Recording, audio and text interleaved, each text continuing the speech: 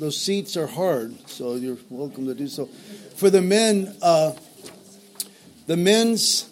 conference or the men's breakaway, it's not this coming Saturday, but the Saturday after that. Hopefully you're planning on attending. You're signed up for that. It's a free event. And Jim Cuthbertson has set up some box lunches for us from Jimmy John's. And so we're going to leave the church. I think it's over at 1. We're going to drive over to Jimmy John's and pick up our box lunches. But you need to select what you want. So the sandwiches are listed here. So if you have not signed up, go ahead and raise your hand up, and Jim will get this list to you. Okay. Good. Thank you, Jim. You're welcome, sir. Pass that around. You guys look around, see who has it, got it, and pass it to the next guy. So 1 John chapter 4, picking up where we left off last week.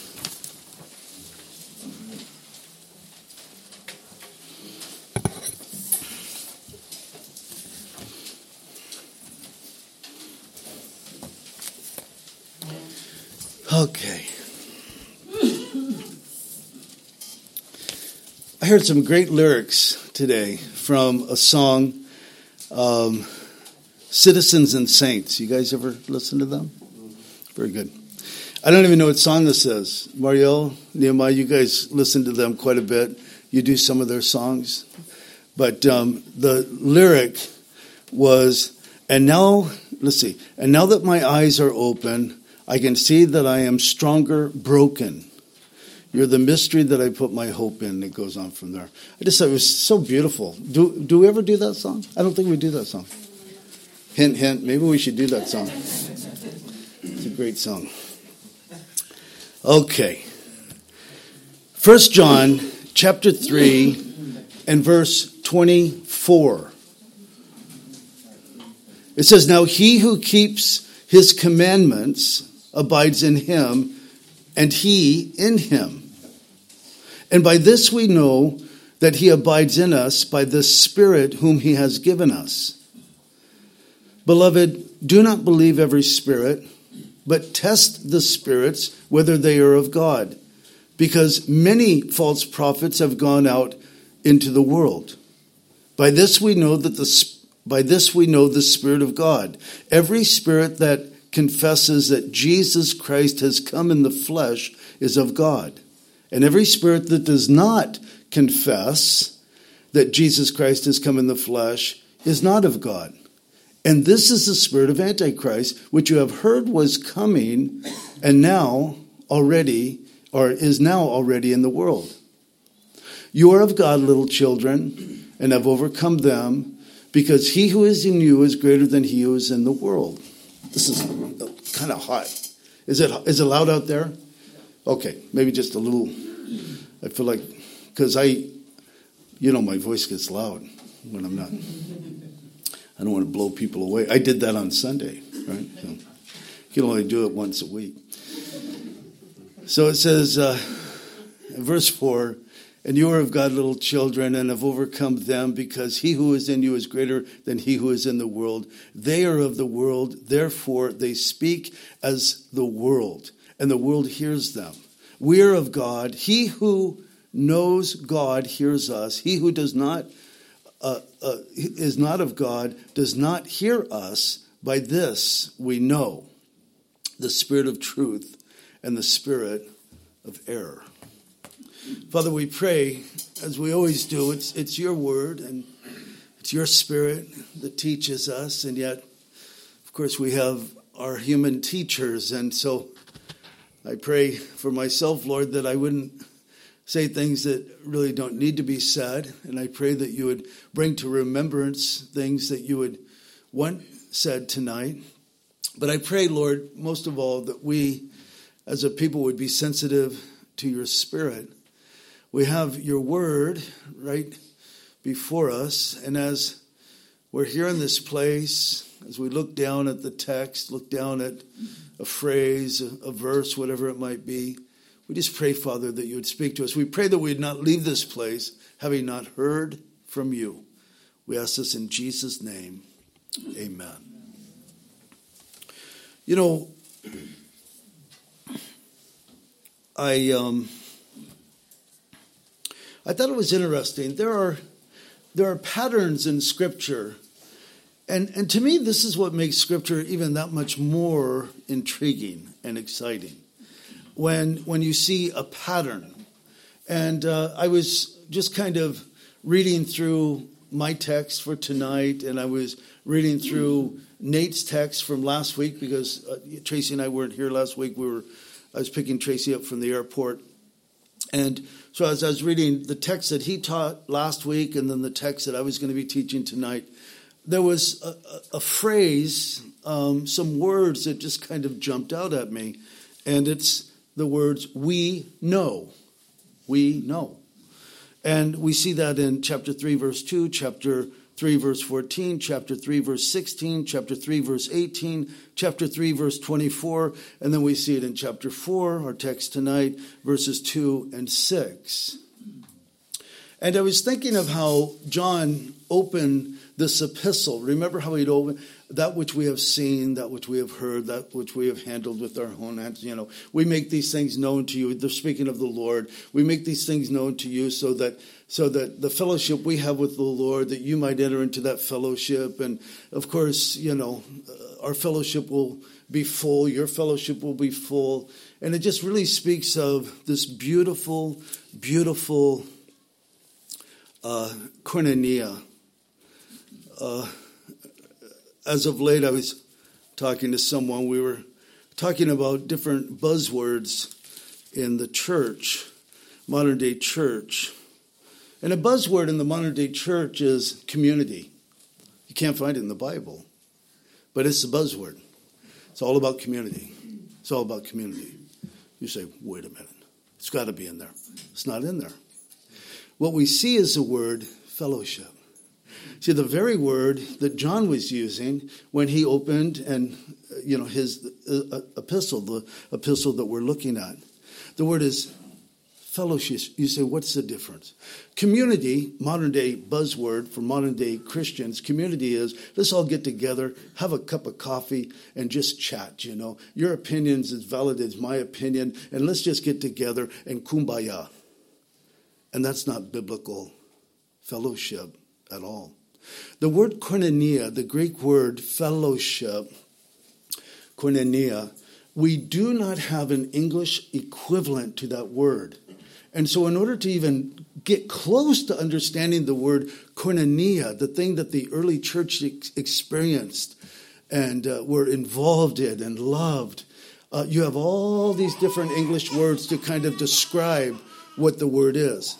It speaks of communion. It speaks of having in common. It speaks of sharing. It speaks of giving. It speaks, it's just there's so many words that you could throw at this Greek word, koinonia. And we know that the early church, in Acts chapter 2, we see in the early church that as the Lord was adding to the church, and there was just a, beautiful increase of new converts to Christ, that, let's see, chapter 2, I'm just going to read one verse. You don't even have to turn there if you don't need to. But verse 42, it says, they continued steadfastly in the apostles' doctrine, so the teaching of the apostles. By the way, that's what we seek to do. That's why we have Bible studies all the time. New people, sometimes they say, is that all you guys do is Bible study? Yes, because we're trying to follow the model of the early church. Because that was something that was blessed by God. God was adding to that church, the early church, daily, those who should be saved. So they were committed, they were steadfast in the doctrine of the apostles, and fellowship, there's that Greek word, koinonia, and breaking of bread, so that would be eating with one another, and as they would eat with one another, then there would also be communion. Communion was very much a part of their social gatherings, guys, when they would come together. And then, of course, prayers. So that was the early church. And John, he opens his epistle, and he wants us, his readers, to enter into this fellowship, to enjoy this fellowship that they enjoyed and experienced with Jesus. And so our text begins in chapter 3, verse 24. It says, "Now he who keeps his commandments abides in him." You know, guys, so often, Monday night we had a great night with our men. And one of the brothers, it might have been Nehemiah. It doesn't matter who said it, but someone was talking about the Word of God, and as we're in the Word of God, as we're reading the Word of God, as we become familiar with the Word of God, it's like our enthusiasm for the Word of God is increased. It's like a love for the Word of God begets a love for the Word of God. You never just get dull of the Word of God. And if we have it here. We've had this verse on the wall. It's changed because we paint the wall sometimes. So then but this is the second version, but it's the exact same verse. If you abide in my word. These, of course, are the words of Jesus. So there's an if. It's conditional. It's not this abstract, I'm a believer. What does that mean? I'm a follower of Jesus. What does that mean? What does that look like? Show me. Oh, I'm just, I'm all about community. No. Show me what it means to be a disciple of Jesus Christ. And Jesus would say, if you abide in my word. And John, because John, of course, he's just teaching what he had heard from Jesus himself. He says, now he who keeps his commandments abides in him, and the Lord in him or her. And by this we know that he abides in us by the Spirit whom he has given us. So he speaks of the Holy Spirit. This is another blessing that the Lord has given us. His Spirit. Not a spirit. His Spirit. The Spirit of the living God. He gives us his Spirit as a down payment or engagement ring, if you will. He gives it to the bride of Christ, guaranteeing, listen, I'm a man of my word, the Lord would say. If I'm betrothed to you, I'm betrothed to you. And nothing's going to change my heart about you. And here's the proof. I give you my Spirit. And the Holy Spirit comes in, dwells within us. And then, of course, for the diligent student, or even the halfway interested student of the Bible, you can study the scriptures on the ministry of the Holy Spirit, and there's such a blessing to see what the Holy Spirit does. And yet in the church today, different segments of the church, some would say, well, the Holy Spirit, he just does all that mystical stuff, turn down the lights, light the candles, ooh. And it's just so strange. And I think, you know what? That's a different spirit. You're talking about a different spirit. You're using the phrase Holy Spirit or the Spirit of God, but as you describe him and as you attribute different things to him that are not seen in the Word of God, and of course one of the ministries of the Holy Spirit is to direct us to the Word of God. The Word of God, by the way, that he inspired the human writers to write. So he's never going to direct us away from the Word of God that he inspired. He's going to always direct us back to the Word of God. But we have the Spirit of the living God within us. Because we have the Spirit of the living God within us, if you're a Christian, this is only true for Christians. If you've been born again, have you been born again? Jesus says you must be born again. You won't even see the kingdom of God unless you're born again. So, are you born again? So if you're born again, you have the Spirit of the living God within you. The Spirit of the living God within us gives us discernment so that we might recognize truth from error. So here's a question. Why is it that so many professing Christians seem to lack spiritual discernment? If the gift of God to his bride is the Spirit of God who gives us the ability to discern why is it that so many professing Christians seem to have no discernment at all. Tell me, somebody. Literally, Bible illiterate, basically. Bible illiterate, yeah. Because, see, we could have the Spirit of God and never have interest in the word that he inspired, and so we have no knowledge. So he doesn't just funnel knowledge into our brain, but the Scripture tells us that he reminds us of what we see in the Scriptures. So as we're in the Scriptures, we glean discernment. It's the Spirit of God that's giving us the discernment, because the Spirit of God reminds us of the things that we see in the Scriptures. And this is why it's so important to read the Scriptures, to know the Scriptures, to know the Word of God, to abide in my Word. That's why it's so important. We need to have a love for the Word of God. And if you don't have that, listen, don't beat yourself up, but drop to your knees and plead with the Lord to give you a love for His Word. Lord, would you please give me a love for your Word? I've said it many times, that on the day that I received Christ, the day that I surrendered my life to the Lord, I came home from my, grumpy walk, and came home, and I had a supernatural desire for something that I had never, ever read before in my life. And it was the Bible. And I started reading the Scriptures, and I'll tell you, academically, I struggled all the way through school, college, the short time I was in college twice, dropping out. I struggled so much. But now, and I didn't know it at the time, I didn't understand these things at the time. But when I surrendered my life to the Lord, He gave me His Spirit. He gave me this appetite for something that obviously would cause me to grow in my faith. I didn't know it at the time. And then He gave me the ability to comprehend what I was reading. And I'll tell you, that is a beautiful gift of God. Now, having mentioned the Holy Spirit, it almost seems as if, now John, he's thinking of, there's the Holy Spirit, but there's also other spirits.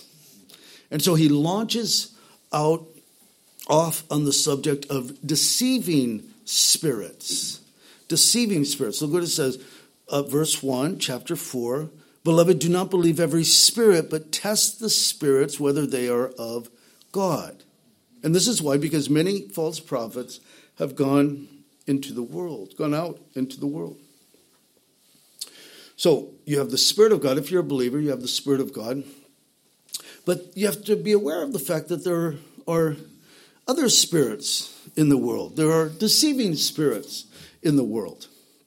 Now, no one needed to tell me that there were deceiving spirits, because I lived, probably from the time I was 13 until I, started dating my wife and getting serious about, a relationship with my wife-to-be.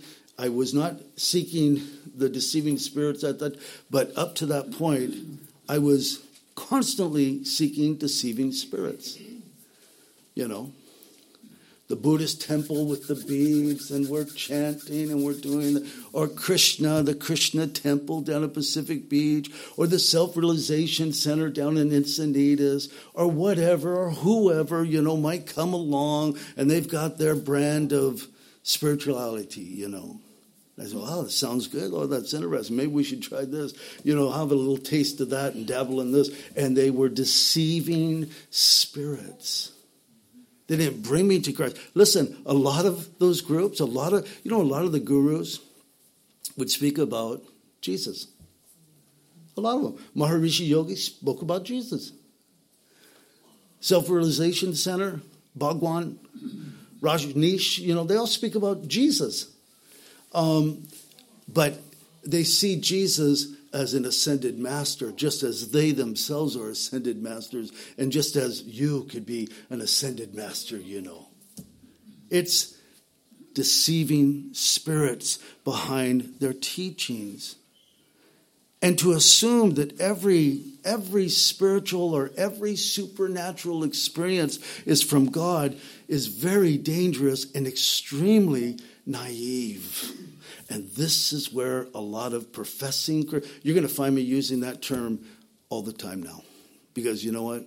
I'm done pretending that people are Christians, professing Christians. Professing Christians.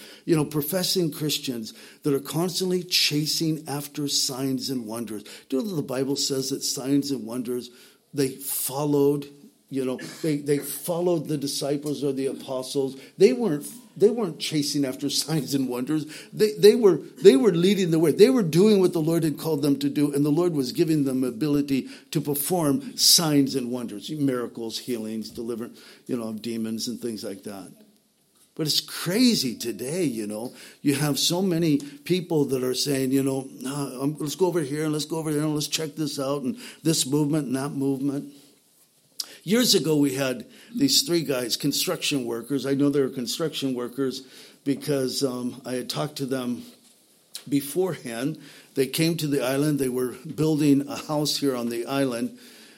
And they set up in the front row, and they were very zealous, very excited and everything. And so we started worshiping, and they're just going cuckoo for Cocoa Puffs. And so I went over to these 3 men, and I said, hey, guys, the folks here came to worship Jesus, not to watch you. And so they stopped. But, of course, they wanted to talk to me later. I don't care. We can talk later. But just don't interrupt what we're doing right now in the moment. And they said, well, you just don't understand. The church that we go to down in Tacoma or wherever it might have been, this is what they told me. 12-year-olds are raising the dead. I said, really? I said, where do you guys get the dead? Where do you get the dead people? I mean, do you just have dead people laying around the church so the 12-year-olds can raise them from the... I mean, when you make this outlandish statement, or do people walk into your church and they fall dead? And then 12-year-olds are raised them from the... I mean, when you have these outlandish statements, But it's like, oh, man, you're quenching the Spirit. No, we're not quenching the Spirit. We want to be open to the Spirit. We want to be led by the Spirit. We don't want to grieve the Spirit, So, listen, we need to be discerning. We need to be discerning. He says, do not believe every spirit. The word believe, to have faith in or upon, with respect to entrusting. He says, don't do that. Just because someone uses the name Jesus or speaks of God or uses the Bible or quotes a verse or whatever it might be, does not mean they're from God. Do you guys believe that? Do you believe that? In fact, let me show you something even in our text, because he gives us a test here in verse 2. Look what it says. By this you will know the Spirit of God. Every spirit that confesses that Jesus has come in the flesh is of God. Now, if that's the only test, I want you to consider that. That's a really low bar. Because the majority of the cults believe that Jesus came in the flesh. And then as it goes on, verse 3, and every spirit that does not confess, stop. You say, why stop? Because the rest here is not found in the original. It should read, and every spirit that does confess, does not confess, is not of God. So, obviously, John was writing specifically to a group of people that were dealing with a specific issue. What was the issue? The Gnostics. Now, we're not dealing with Gnostics today. I mean, there are people who have Gnostic beliefs, but we're not dealing with the Gnostics. They were dealing with the Gnostics. The Gnostics said Jesus didn't come in the flesh. Their reasoning was this. Jesus could not be God and come in the flesh because all matter, every physical matter, is evil. Spirit is holy. Matter is evil. So they would say when Jesus came, he was like a phantom, It appeared that he was in the flesh, but he really wasn't in the flesh. And when the disciples, the 12, and Jesus would walk along the Sea of Galilee, there would be, 12 sets of footprints, but not 13, because Jesus wouldn't leave footprints because he was a phantom, Or some of the Gnostics would say, well, Jesus Christ, God in the flesh, he couldn't have died upon the cross, The man died on the cross. So they're kind of going back and forth, Well, was he a man? Was he a phantom? Was he a spirit? Was he this? And they have all these different views. And yet there are groups today that have the similar kind of teachings, You have the Mormons. That's one of the fastest growing religions, at least in the West. And yet their doctrine, where do they get their doctrine? Well, they got their doctrine, they got their gospel, because it's a different gospel. Remember what Paul wrote to the Galatians, if anyone preaches to you another gospel, let him be anathema, let him be damned, accursed. And yet the Mormons, they got their gospel. Joseph Smith got his gospel from an angel. And it's funny that he would have selected an angel to say that he got his gospel from, because Paul wrote long before Joseph Smith came along that even if an angel from heaven were to preach to you another gospel, let him be anathema, But here you got this whole religion that's based upon a supposed new revelation, new gospel from an individual that was hung because he was deemed a liar and a thief and a criminal and everything else. It goes from Joseph Smith to Brigham Young, and then, of course, in America, of course, the history of the Mormon church is fairly known. You have the Jehovah's Witnesses. The Mormons would say that Jesus was the spirit brother of Lucifer. Of course, the Bible doesn't teach that. Did you know that the Book of Mormon says that Jesus was born in Jerusalem? They couldn't even get that right. I mean, that's pretty bad, when the Old Testament and New Testament both speak of the fact that he was born in Bethlehem, So there's a lot of, errors, but still people, they don't care about that. They don't care about details.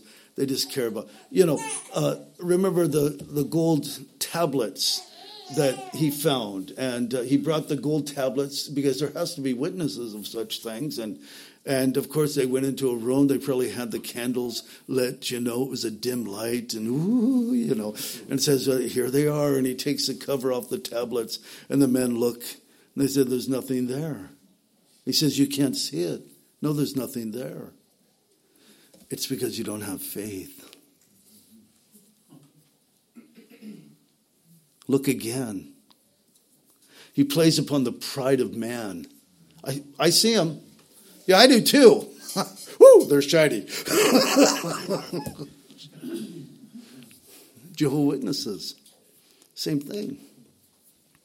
Jesus was Michael the Archangel. Where did they get that? I mean, it's insane, But you have all of these groups that come up with all these different things and all these different ideas, and they take away from the Word of God.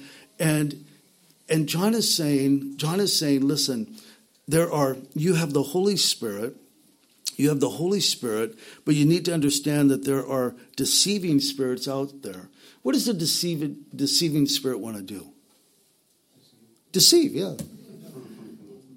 They just want to deceive. I think probably the most powerful deceiving spirit or deceiving doctrine out there is this universalism, We're all God's children, and we're all going to be saved in the end, and it really doesn't matter what you believe and what you do with your life. It really doesn't matter. All people are saved. Do you know who is teaching that? Probably the one that we're hearing the most, the most pronounced or familiar teacher, if you could call him that, who's teaching this doctrine? The Pope. The Pope is teaching this. Universalism. You'll all be saved in the end. It doesn't matter if you're a Muslim. It doesn't matter if you're a Hindu. It doesn't matter. It doesn't matter. It doesn't matter. It doesn't matter if you abide in my word or not. It doesn't matter what you believe. These are deceiving spirits. And so John, as he warns his readers of the deceiving spirits, look at verse 4. He says, "You are of God, little children, and have overcome them, because he who is in you is greater than he who is in the world." Now we know this verse, don't we? At least the second part of it. We know it, we like it, we quote it quite often. He who is in you is greater than he who is in the world. No, he's writing to believers, so the he who is in you is who? The Holy Spirit, that's right. And the he who is in the world would be who? Satan, okay. Now, I got to back up because I'm leaving out a very important thing here. Look at verse 3 again. "And every spirit that does not confess that Jesus Christ has come in the flesh is not of God. And this is the spirit of Antichrist." So there's the deceiving spirits, and then there's the spirit of Antichrist. He says, "Which you have heard was coming and is now already in the world." So let me ask you the question again. The Spirit in you, Holy Spirit, in light of that verse, the Spirit in the world, he who is in the world, what would it be? In light of the context. The spirit of Antichrist. So the spirit of Antichrist is against Christ. It's against the message of Christ. It's against the gospel of Jesus Christ. It is contrary, it is opposed to, or it wants to replace any message, any truth concerning Jesus Christ. And John said, way back then, when this was written, 1900 years ago, something like that, maybe longer, he says that the spirit of Antichrist is already in the world. And boy, we could testify to the fact that it's almost like we want to say, John, if you could only see things in the church in 2022. You know, guys, listen, the Word of God is truth.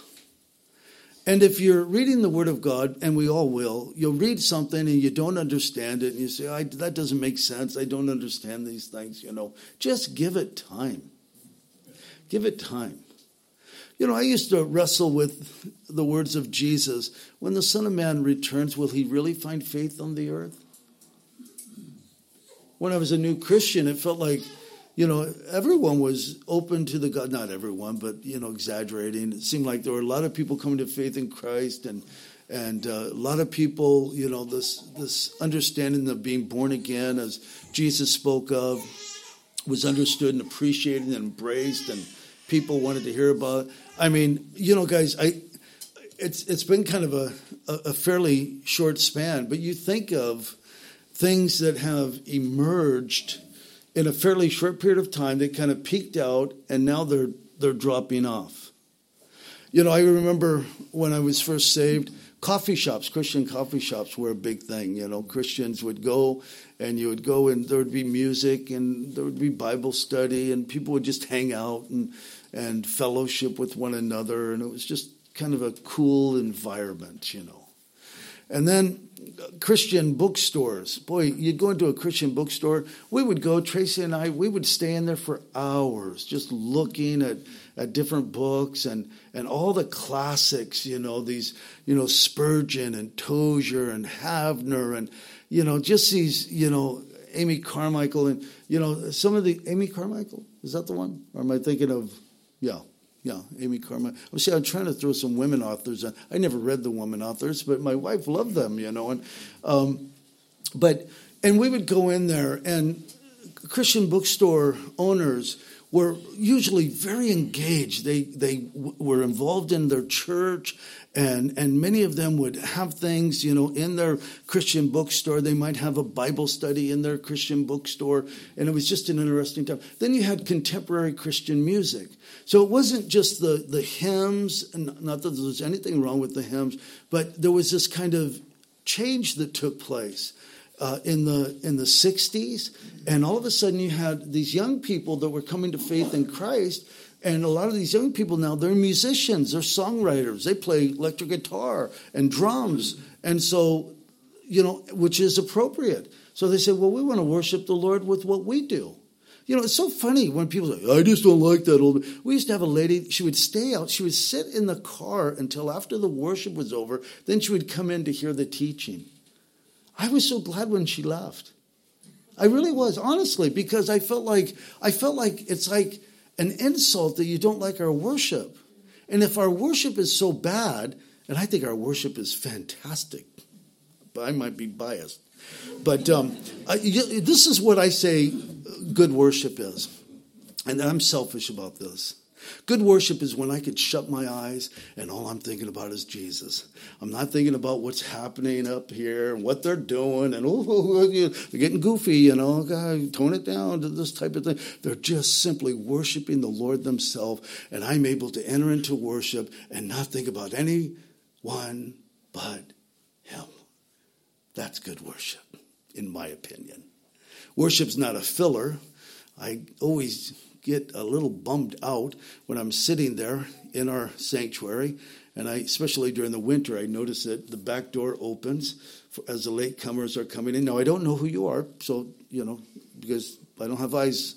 I'm getting those put in next week. But anyway, but I just know that, because I know that when we open in prayer, the very few people that are there compared to how many people are there when I actually stand up at the podium and open in prayer, there's quite a number. And I just think these folks are missing it. They think this is somehow, it's like a gap between the teaching, and so we'll just kind of come, we got a few minutes, we're running late, it's okay. I don't understand that.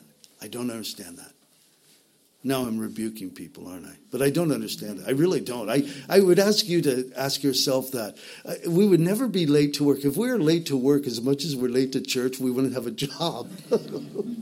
But you know what? It's a matter of value.